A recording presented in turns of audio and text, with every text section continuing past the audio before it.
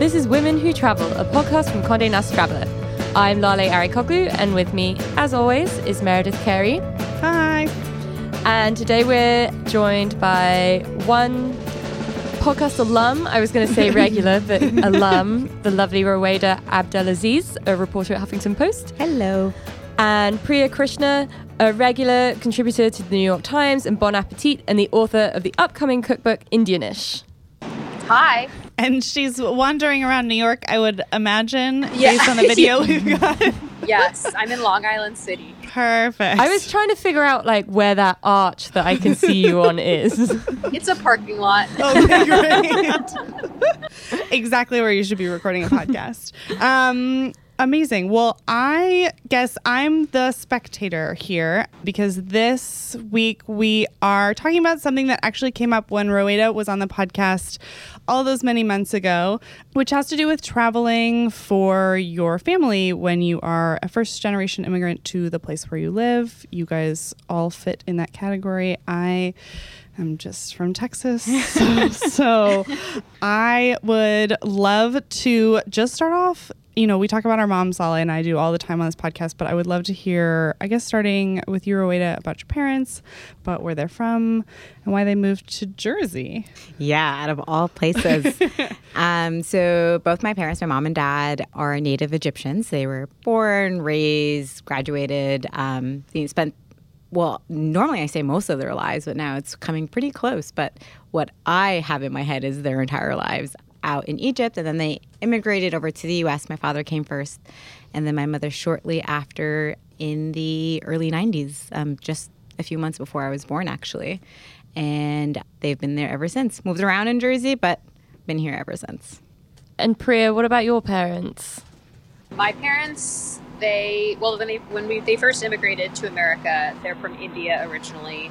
They came to New Hampshire and eventually settled down in Texas so that my mom and her brothers could all be together. So I grew up with this amazing extended Indian family in Dallas, and it was the best thing. I first connected with Priya because she wrote about my favorite restaurant in Dallas, hands down, Mi Cocina, and Yep. I was an immediate fangirl for making this slightly trashy but perfect It's amazing. restaurant in Dallas, make it into Bon Appetit, which I just thought was the ultimate.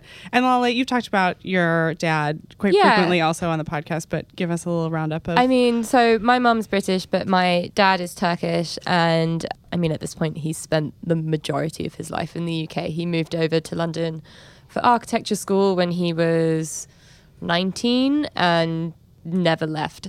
He managed to get to 30 before he had to go back to Turkey and do his military service. And by that point, he was considered so over the hill, he only had to do 6 weeks and then promptly returned to London.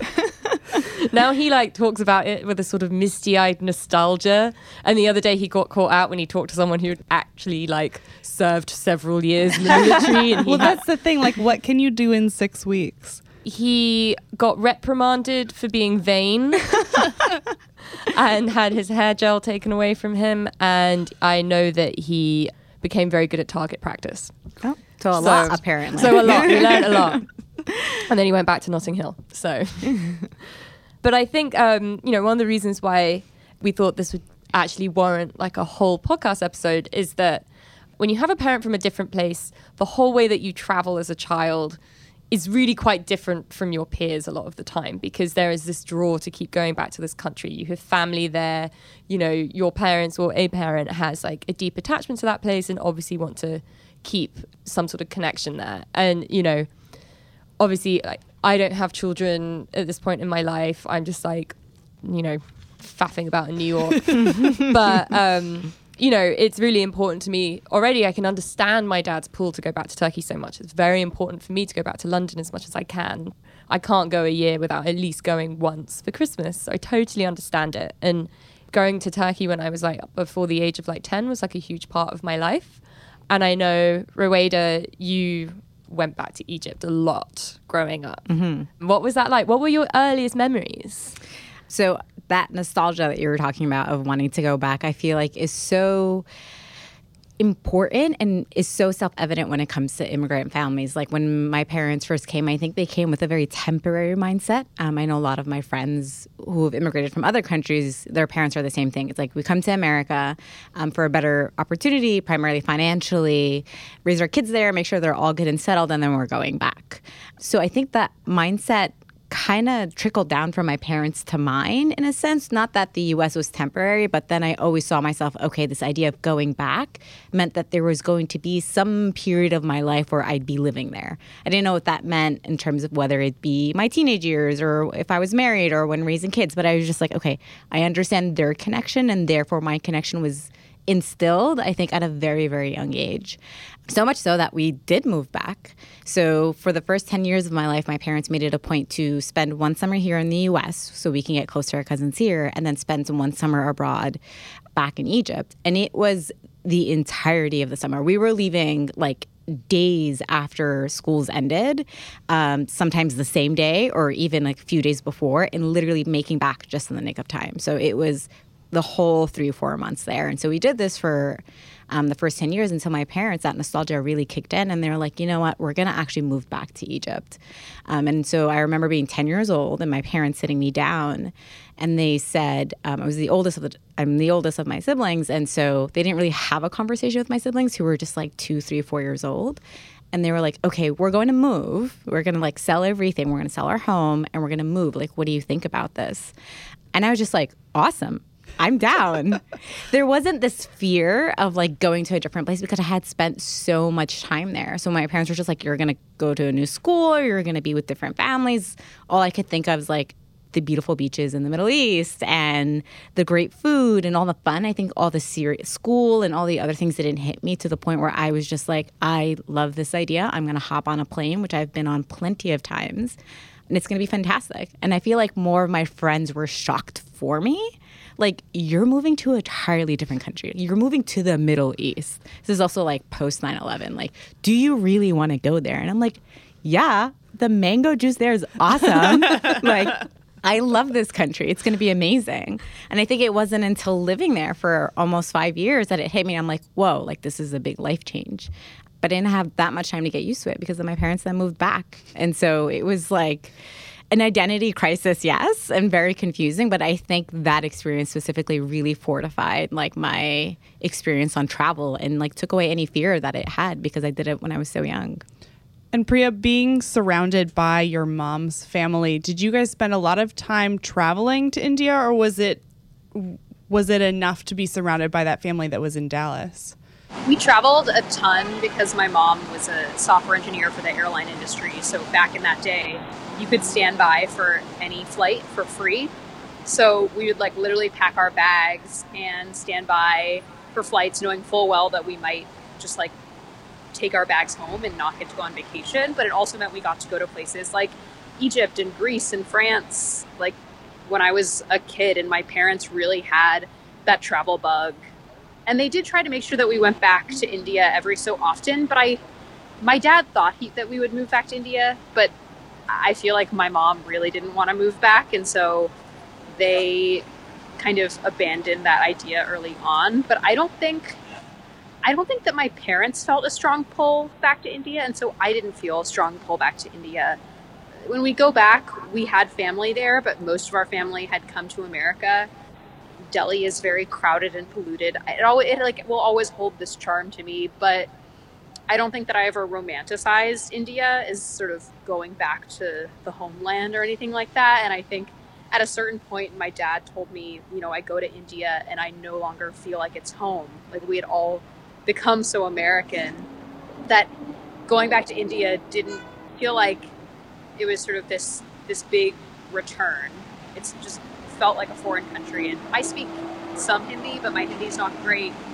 And so when I speak Hindi, it's like they can tell that I'm from America, even though I look Indian. So it got to this point where even when I went back to India, I didn't quite feel like I fit in there.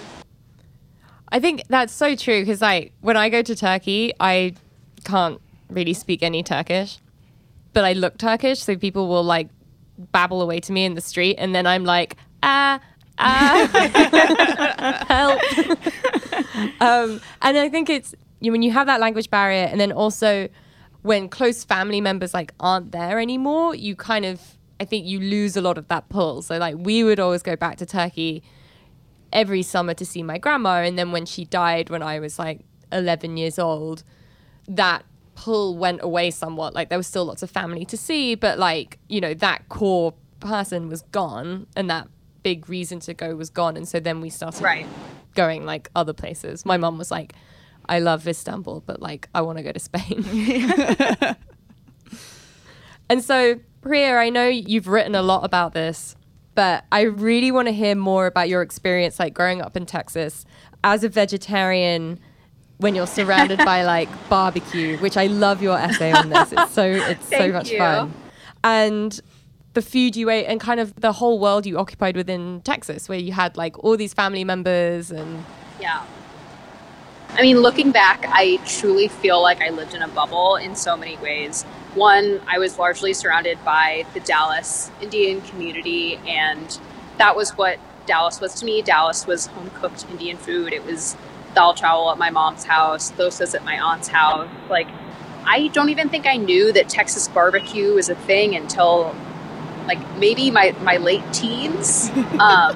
Like, Tex-Mex was the one thing we loved. I mean, I feel like those flavor profiles are so similar to Indian food. It's vegetarian friendly. Like, Mi Cocina, we were immediately on board. But barbecue was just not even something that was on our radar.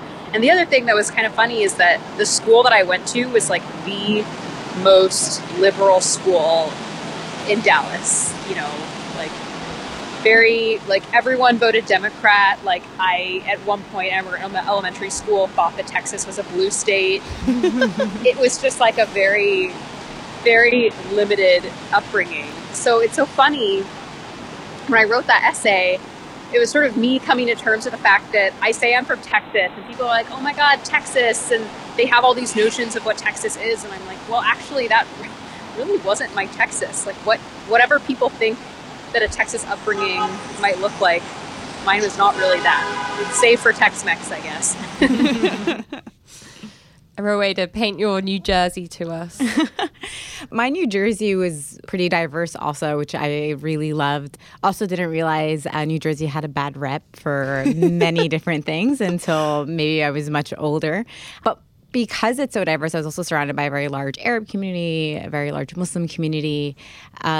But growing up, my mom was very anti-eating out. She was very like, we are going to eat at home at all times of the day. And I used to be like, but I really want McDonald's. And my mom would be like, I'll make you fries at home. And I'm like, but it's not the same. And like, it was just like not an option, to the point that going out to McDonald's was fun. And I feel like it's something that I didn't appreciate at the time until I left home. Because now, like, I try very much, I like FaceTime my mom at least once a week and try to cook home-cooked Egyptian meals all the time, which tend to be very heavy and very hearty. My mom was a trooper. I don't know how she did it, raising 4 kids. She was working 2 jobs at the time, and every day made a full cooked meal, like a full spread of dinner. You had a carb, you had a vegetable, you had a protein, you had a salad, you had a minimum of 2 side dishes, like every single day. And I definitely took that for granted as a child.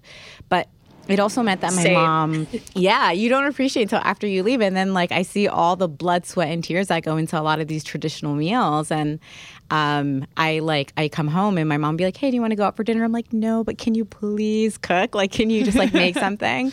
So much so that I've made it an effort to, I have like a little notebook. My mom used to have like a notebook in Arabic where she had a lot of the traditional recipes, and she sat me down and made me make one. And so I sat down with her one day and like wrote all the traditional Egyptian recipes that she would make. And now I make it a point to make it at home. Like my husband will be like, this is so much work. Like, why are you still cooking? It's like 9:30 p.m. on a Wednesday. Like, we're going to go to bed like in an hour. And I'm just like, I don't care. Like, I am making this food for the culture. Like, I need to preserve the culture. For the culture. Priya, how much of your upcoming cookbook has been formed from that conversation that those conversations you have with your mom about her own Indian food? I mean, it's 100% about that. It's about my mom's cooking, which is sort of this hybridized food that's mostly Indian with some of the countries that she's visited in America slipped in.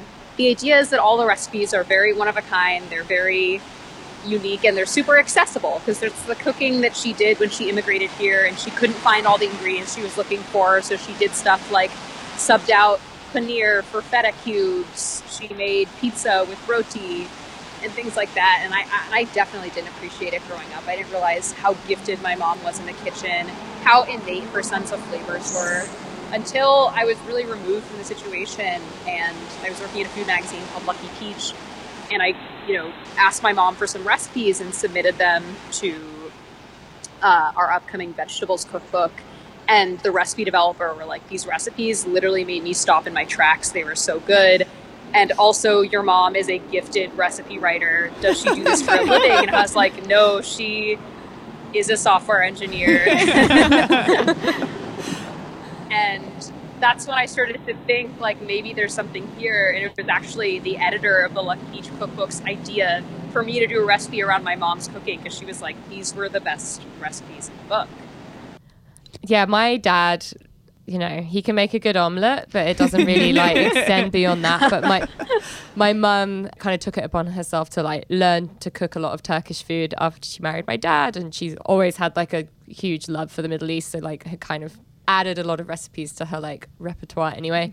So she'd always make all this great Turkish food and then put it in my packed lunch for school, and I would open it my packed lunch and all the kids would be eating dairy cheese and peanut butter sandwiches and stuff, and I would have some chickpea thing and I would be mortified by it, and I would be so envious of these kids that had this really shit packaged food, and I'd be like, I just want to eat that, why can't I be normal? And I look back and it was the most amazing food. But did you guys have the similar experience? Yes. Oh my god, I demanded peanut butter and jelly sandwiches every day for lunch for 11 years. And now when I go into the office at Bon Appetit once a week, I proudly bring in my dal chawal. I have my little tomato salad, sometimes my achar, my chutney, and I'm so excited to be eating this food at work. Lunchables was my thing. I just saw kids have Lunchables, and I was just I want that. This is what I want. And now I've become the office food critic, where we have lunch catered, and every so often we have Middle Eastern food, and then I'll have people next to me eating the hummus, and I'll be like, store-bought hummus, disgusting.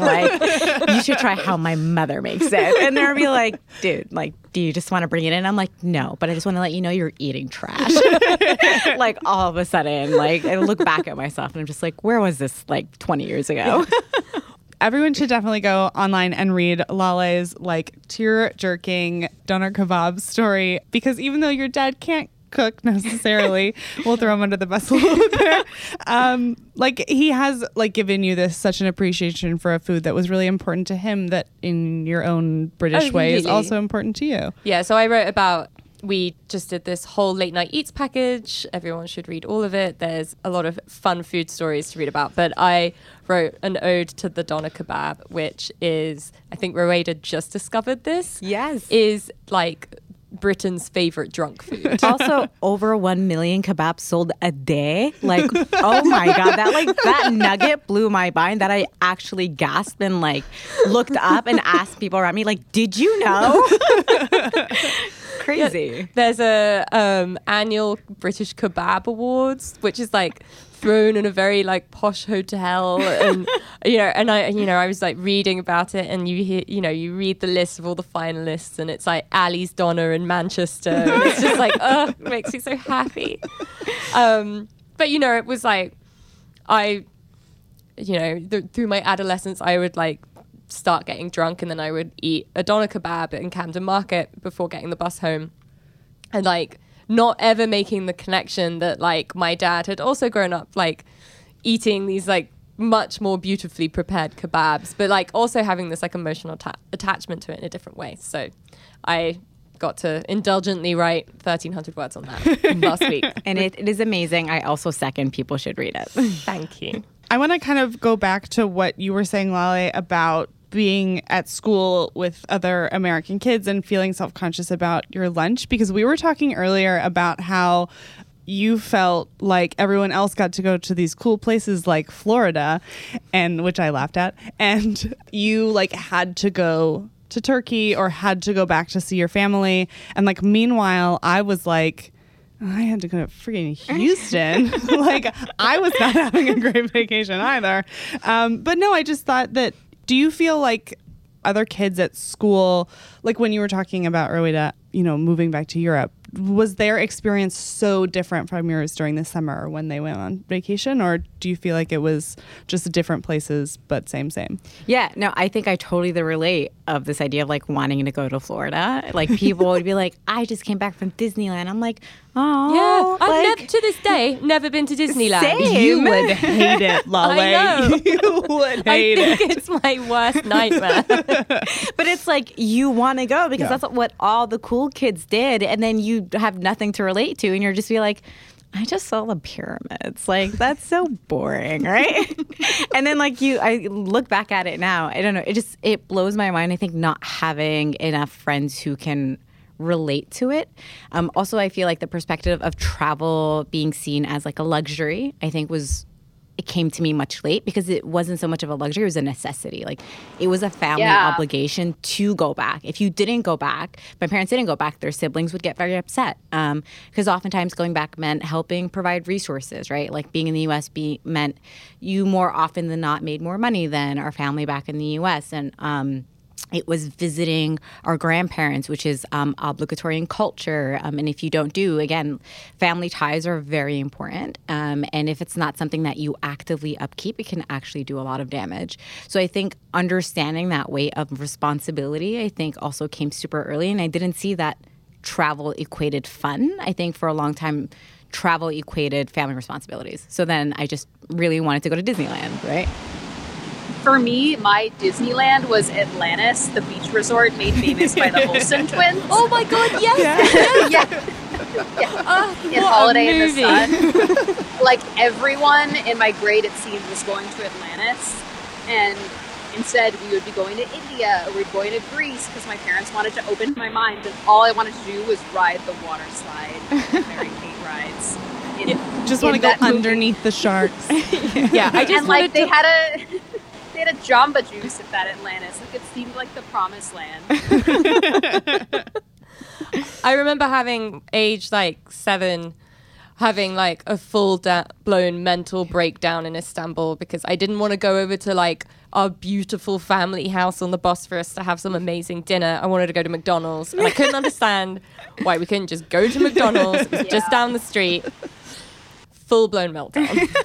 I mean, God, it was amazing. My parents just didn't just leave me in Istanbul.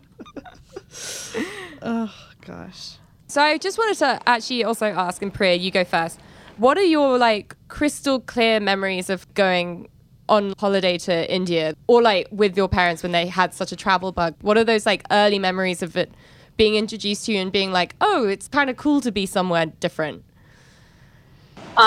Definitely, most of them are food memories. It's the first time I ate buttered toast with bhujia, which is this sort of like crispy fried potato snack at my aunt's house. And then she made me Maggi noodles, which are like Indians' favorite, like instant ramen equivalent. And I was in heaven. Second thing was going to the Taj Mahal. That was like one of the first times when I traveled that I was like, oh my God, traveling is awesome. The Taj like took my breath away when I was 6 years old. And the third thing was going to Kerala in southern India. It was the very first time I'd gone to India kind of as a tourist and where there weren't family obligations. We know no one in Kerala, so I got to really experience Kerala, not sort of having to go from family to family. It was just my family and me going to the beach and eating amazing seafood, or at least I was, my parents were not.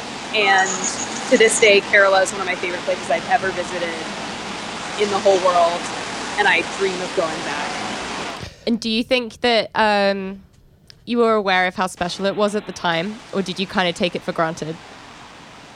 India in general, I think I took for granted, but those two experiences, like Kerala and the Taj, were both moments where I was like, oh, India's really cool. Rowena, what were your earliest memories of going to Egypt? And where in Egypt were you going? So my family was from Alexandria, and so it's this beautiful coastal city. people think Cairo is the place to be when you go to Egypt, but it's definitely Alexandria because it's a city and it's bustling, but the weather is always beautiful and the oceans are right there. And it's just this gorgeous city. And so my earliest memories, and these luggages are now banned or not allowed, but way back when, you were allowed to take these like huge luggages which were like the size of a dining room table. And I remember my parents would pack 2 per person. So if you were a 2-year-old, like you got 2, they're like, okay, we're counting 2. And they would take all these luggages.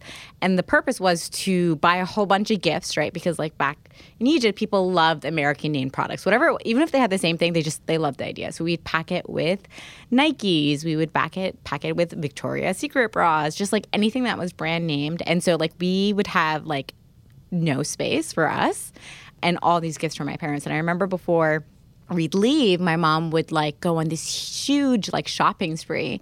And I remember her asking me like, hey, what do you think of this for your cousin and this for your aunt? And so there was this like pre-planning mindset before every single trip. And every single trip we would need extra help. We would never just go to the airport ourselves. We'd have to find like more cousins and aunts and uncles to help us lug all this like huge luggages that were probably like 4 times the size of an average human being, and like definitely makes sense as to why they're banned now and we don't use them.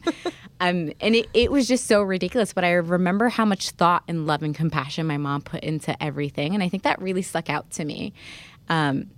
And so when we got there to the airport, even though we were in Alexandria, we would most of the time fly into Cairo because the only direct flight from Egypt is from JFK, and it would only go to Cairo.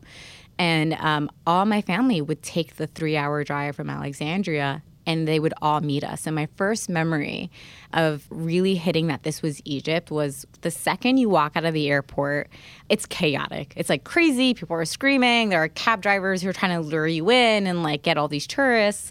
And I remember just being so overwhelmed by the amount of like noise and yelling and the chaos. And then just seeing like my entire 20-person like extended family like shouting and screaming our names. Like we were like a basketball team just coming onto the court.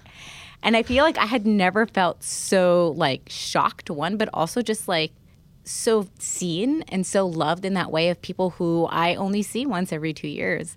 And I think that really hit me. And it made it sad for whenever I came back from vacation, and then like you just fly back into JFK and then into like JFK and there's like, no one. And there's just one creepy man trying to make you get in his cab. And you're just like, I want more creepy men and like family. And so it was. The difference was like so stark in my memory that I think it never really went away. And I think it really hurt the most when I moved away from Egypt. I remember we had like a super early flight out of Cairo, so we had to leave Alexandria. It was like 3-4 o'clock in the morning. And my dad had a car rented with a driver, so we were packing all our stuff in the car. And I was just like, oh, I feel like really sad now. And like I didn't see anyone. And then it was just me and my siblings and my parents. And then out of nowhere, all my cousins just like pop out of this car, like this tiny little car that probably doesn't legally fit more than 4 people. And then like 9-10 of my cousins all come out and they're like, did you really think we'd let you leave without us like saying bye? And I think I started bawling because then it really hit me, like the sense of family and community and the sending off and the receiving of family wasn't going to be there anymore. And I think that's when I think it really fortified travel for me, because then I was just like, wait, I want to do this all the time. I want to have that receptive feeling again. And you definitely don't get it in JFK, no. God, that feeling of like, I mean, it sort of counts for anywhere, but I remember like going on holiday to Istanbul in the summers, and like when you like arrive in the airport and you're suddenly like, I'm in a new place. Yes. It's so exciting and I just want to explode. And it was really funny seeing my husband, Chris, who Roweda knows very well because they work together. Yes, he's also my desk mate. And general annoyance, I assume. Went to Istanbul last summer for the first time, and he'd never been to the Middle East, and he was so excited. And I remember we like got off the plane in the morning, and I think like 5 different flights from different parts of the Middle East had all landed at the same time as our one from New York. And it was just like, firstly, like we stepped off the plane and immediately the airport smelled of cigarettes. And then it was just chaos, and like no one was paying attention to the queue. Everyone was just like pushing in front of each other, like, and he was just like, what is going on? And I was like, oh, you're just in the Middle East. Yeah, nothing. Nothing. Nothing is He's going like, this on. is amazing. But doesn't it feel so good to be in the know and be like, what are you talking about? This isn't like, I've been doing this for years. Like, what are you It's doing, like, Chris? chill. And then it was like 2 hours later, and I was like, get me out of this fucking queue.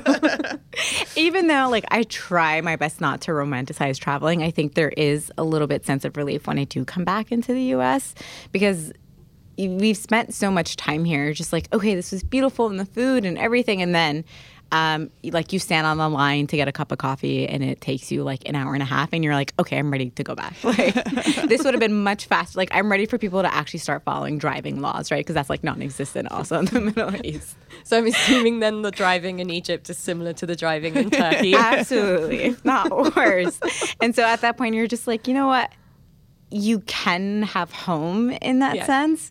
But also, like, it also means that it's okay that I don't feel fully complete in one place. And I don't think I'll ever feel fully complete. I don't think if I moved back to Egypt now, it'll be the same like it was when I was 10 years old. And I'm kind of okay with that, because then I feel like this idea of like wanting to go back and forth forever is a good feeling. Well, and it's interesting because I feel like you, probably because you had that time living there, have felt like, and both of your parents are from there, as opposed to one, like you felt like, I think, a much stronger tie to Egypt than like I have to Turkey.